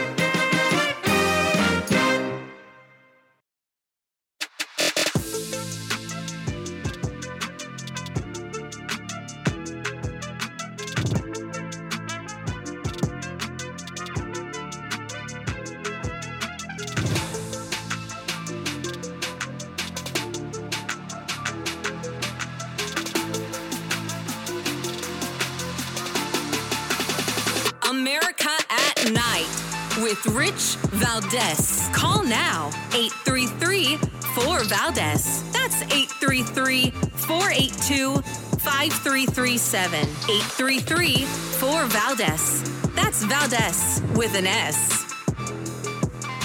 All right, America. Welcome back, familia. We're going to continue our discussion. And we were just talking about the violence of this kid that was brutally murdered in a beating robbery in Las Vegas. And earlier I talked about the elbow check, or I guess it was an elbow check from McCarthy to Burchett, both congressmen walking past each other in the hallway, and that became a thing. But there was more drama that came out of Capitol Hill. And by the way, we're going to get to your calls momentarily. Continue to hold on. I just want to cover this because I want your reactions on it as well. You have Senator Mark Wayne Mullen, who was in a committee hearing today with the head of the Teamsters. And things got a little heated in there. Listen to this. Sir, I wish he was in the truck with me when I was building my plumbing company. Myself and my wife was running the office because I sure remember working pretty hard and long hours. Pretends like he's self-made. What a clown. Fraud. Always has been, always will be. Quit the tough guy act in these Senate hearings. You know where to find me. Any place, anytime, cowboy. Sir, this is a time, this is a place. If you want to run your mouth, we can be two consenting adults. We can finish it here. Okay, that's fine. Perfect. You want to do it now? I'd love to do it right now. Well, stand your butt up then. You stand your butt up. Oh, hold on. Big guy. Oh, stop it. Is that your solution? Hold it. No, sit down. Oh, you're a clown. Sit down. Okay. You know, you're a United States Senator. Sit down. Active. Oh, okay. Sit down, please. All right. Can I respond? Hold it. If we can, no, I have the mic. I'm sorry. This is hold what it. he said. You'll have your time. Okay. Can I respond? Oh, no, you can't. This is a hearing. Can I be heard? No, you can't.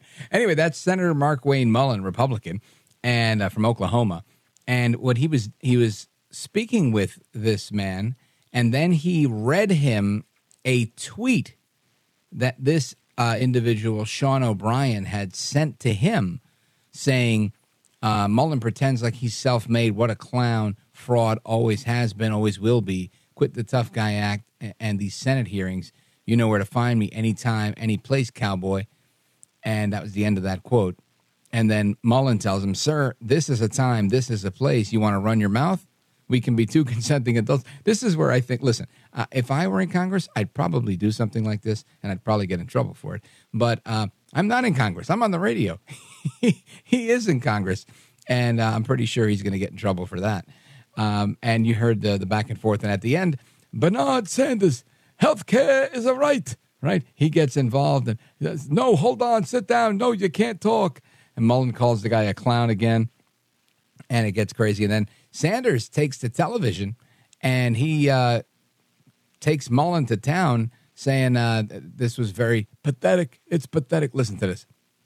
Well, it's pretty pathetic. I mean, we have a United States Senator challenging a member of the panel who's the head of one of the larger unions in America, which has just negotiated a very good contract for their workers, Teamsters.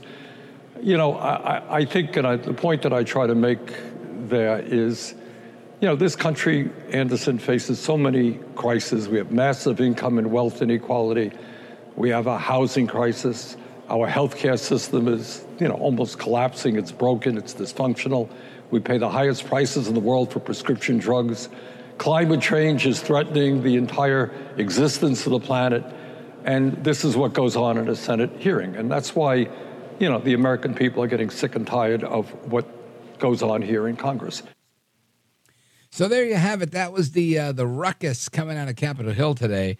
I want to get your thoughts on that and more. Let's go to John giving us a call from Long Island, New York. How you doing? WJJF. Well, go right ahead. Rich. I'm doing great, brother. I'm doing pretty good. I hope you're doing well. All right. Thank God. I know. Yeah, years ago. Yeah, right. Thank God. Years ago, I was driving across country. Matter of fact, it was Oklahoma.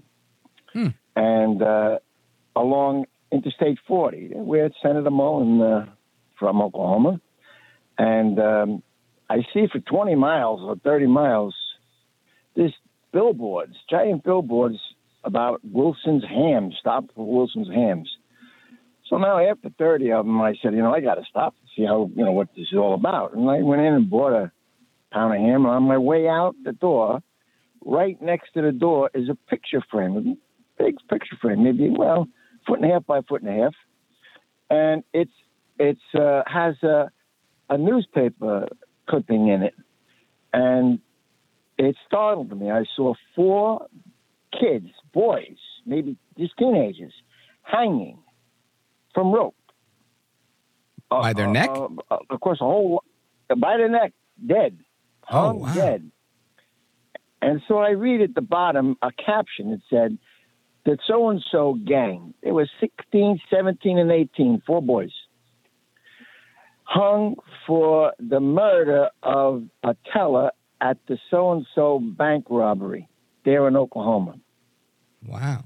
So they murdered this teller had been killed in this bank robbery, but apparently they didn't care which one of them killed the bank robber. They just hung all 4 of them. And their idea of justice was, we're not going to let stuff like this out. We're not going to let this run society. And Right. I almost think they should take these kids who killed that boy, this gang who we do not need in society like this, and maybe they should execute him. Oh boy. Well, listen, I don't know that California has capital punishment anymore. Do they? Yeah. Oh, Nevada, excuse me. Yeah, I don't know that they do. But listen, I'm with you in throwing the book at them. You got to throw the book at these kids and treat them all as adults and put them in jail for whatever it is. And I know somebody's listening saying, Rich, but they made a mistake. They were following the crowd. And if it becomes a death penalty thing, then so be it. If they have that in Nevada, which I think they do, I was confusing it with California. But John, yeah, listen, that's how you put an end to this stuff. News travels quick. I'll tell you, a couple of years ago, I had a buddy who was, I grew up with this kid, and I got into business and did my thing as a teenager, and he got involved in the streets, selling drugs and doing whatever. And we've kept in touch over the years, although, he was incarcerated for a while. And he once called me, and I got a call and said, "You've got a call from the federal blah, blah, blah," and he called me from jail. And he called me a few times. But one of the times he called me, and this is a separate story, but brings back to this. And he tells me, "Bro, you were right." And I said, "Right about what?" And he said, "About your guy Trump." And I said, "What are you talking about?" He said, I got moved from the Hispanic Latino section of the jail to the black section of the jail. And he said, when I got here, these black guys, all they do is talk about Donald Trump. And I said, what? I was like, people in jail talk about Trump? And he said, bro, all day. And I said, why? And he said, well, Trump, this was about 3 or 4 years ago. And he said, it's because Trump had passed this criminal justice reform known as the First Step Act. And many of these people who were involved in nonviolent offenses that were serving 20, 30 years had their sentences reduced or commuted or whatever the case was as part of that legislation. And he said they were thrilled with Trump, saying he's the most fair president they'd ever seen. And, you shouldn't be putting people in jail for 40 years for drugs. And the point was the street was talking, right? What was happening in Washington was immediately the talk and the chatter in the jail. And I found that to be remarkable. I mean, of course, they had TV and whatnot, but I just thought, who's talking about politics in jail? But it's going back to what you were saying. When you make an example of someone, the word gets out and people talk. And they need to be very aggressive in their prosecution of all 10 of these guys once they catch them, because you should never stomp somebody to death, unless it's some sort of self-defense. You're chasing a child rapist, and even then, you're gonna get in trouble if it's 10 of you against one. But John, thank you for the call, brother. I appreciate that story, and I appreciate you listening. Do you get to listen every day? Rich, yeah, I do. I hear you at night. I often stay up and listen to you. But I'd like to add, there's another recent murder of a fella in jail who was due to be out in 2 weeks or something. I can't remember the state. I thought it was California, that one. Oh, I think I read about that as well. Yeah, and he got I think he was raped too. But before I'm gonna during the break, I'm gonna check into that story, and if I find it, I'll mention it on the air. And I saw the same thing. He was like 2 weeks away from getting out, and then they did him in. John, I want to thank you for the call. You're the man. I think it was out of Alabama. I'm going to take a quick pause here. We're going to come right back. Folks, 833-482-5337, 833-4-VALDEZ. This is America at Night with Rich Valdez. Call now, 833-4-VALDEZ. That's 833-482-5337. 833-4-VALDEZ. That's Valdez with an S.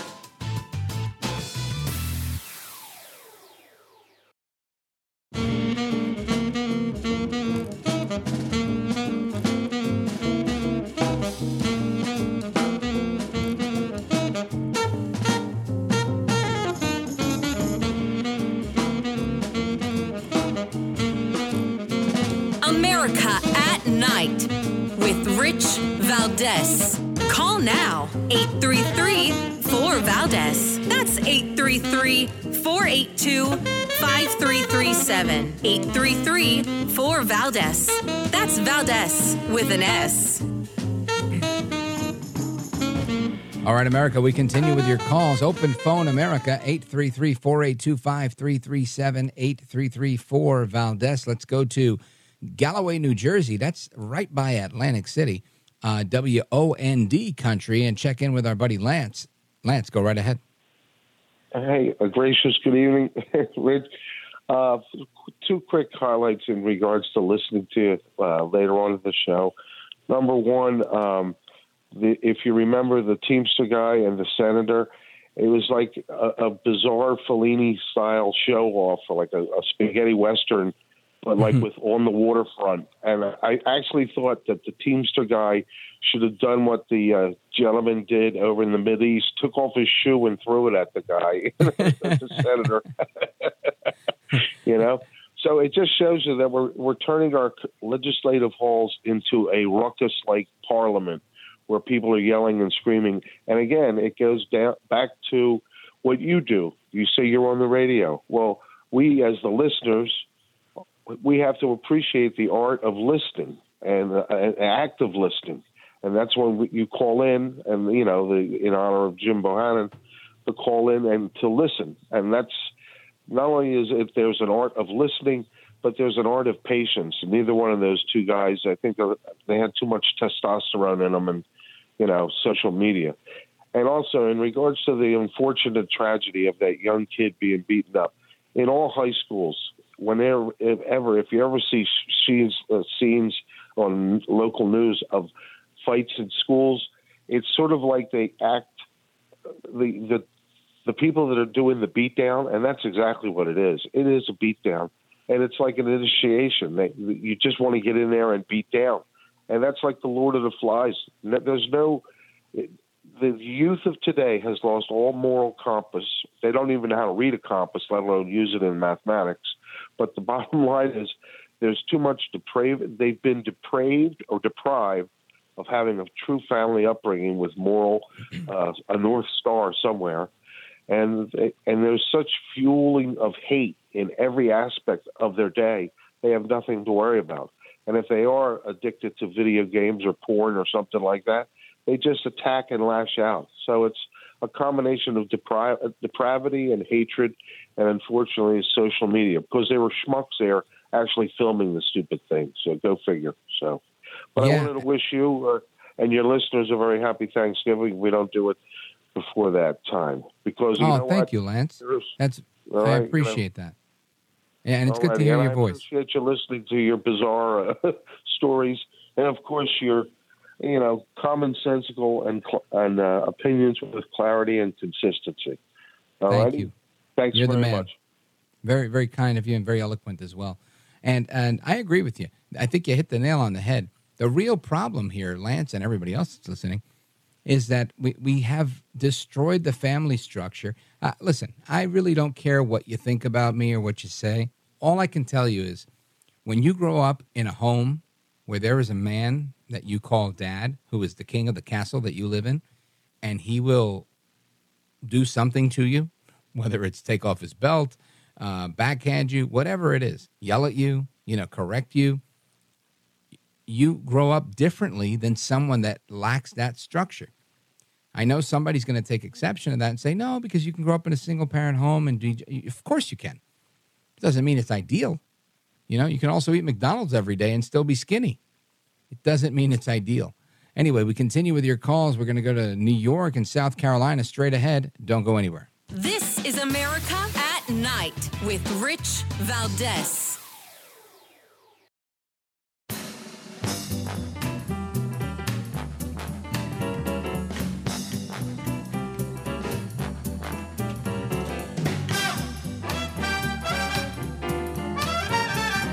This is America at Night with Rich Valdez. All right, America, welcome back. We continue with your calls. Let's go to Charleston, South Carolina, WTMA. Check in with Scott. Scott, go right ahead. Hey, Rich. I love the show. I just I'm not quite there with you when you said earlier trying them as adults.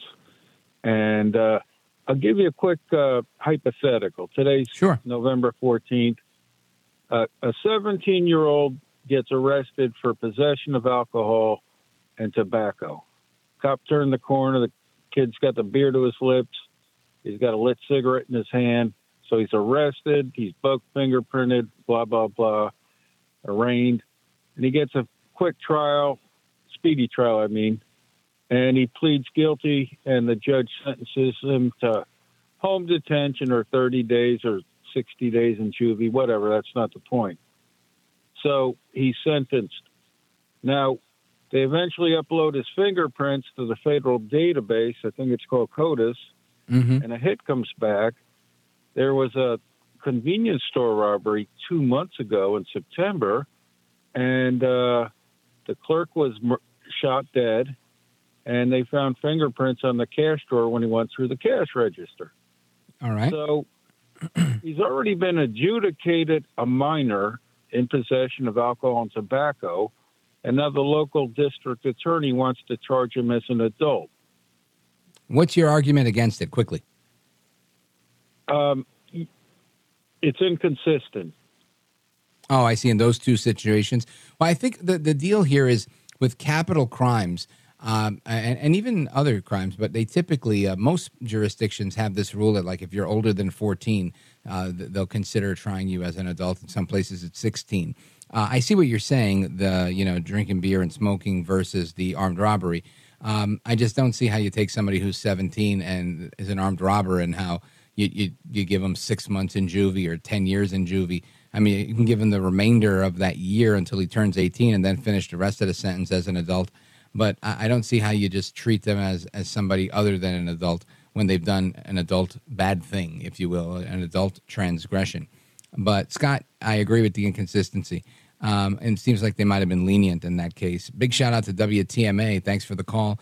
Jane, Saratoga, New York, WGDJ. Go right ahead. Rich, I'll make it quick. Okay, something interesting. They were talking a lot today about the cocaine that had been found at the White House. Now, what's interesting is 2 days before they were going away and before the cocaine was mentioned, Biden, I've never heard it again, he had a rant about he was sick of the B12 shots they were giving him. He was sick of being poked, and why wouldn't they just let him take what makes him feel good? So you never heard That's it funny, again? Jane. I don't if that's the case, but interesting and humorous nonetheless. Big shout out to WGDJ, Saratoga, New York. And I did see that photo of the cocaine on ABC News, and I don't think we'll ever find out the mystery behind it. Folks, hasta la próxima. Take care, God bless, and good night, America. I'm Rich Valdez. John brings his skewed sense of humor. Jeff brings tips to cut strokes off your next round. Together, it's those weekend golf guys. They'll pay a lot of money to PXG and Titleist and Callaway and on and on and on, right? How many yards do you think you're going to pick up with that extra driver? I think I can get an extra 5 to 10. What if I give you 15 to 20? Can you pay me more? Jeff Smith teaches on a sliding scale. Those Weekend Golf Guys, the podcast, part of the Believe Network. Just search BLEAV on YouTube or wherever you listen.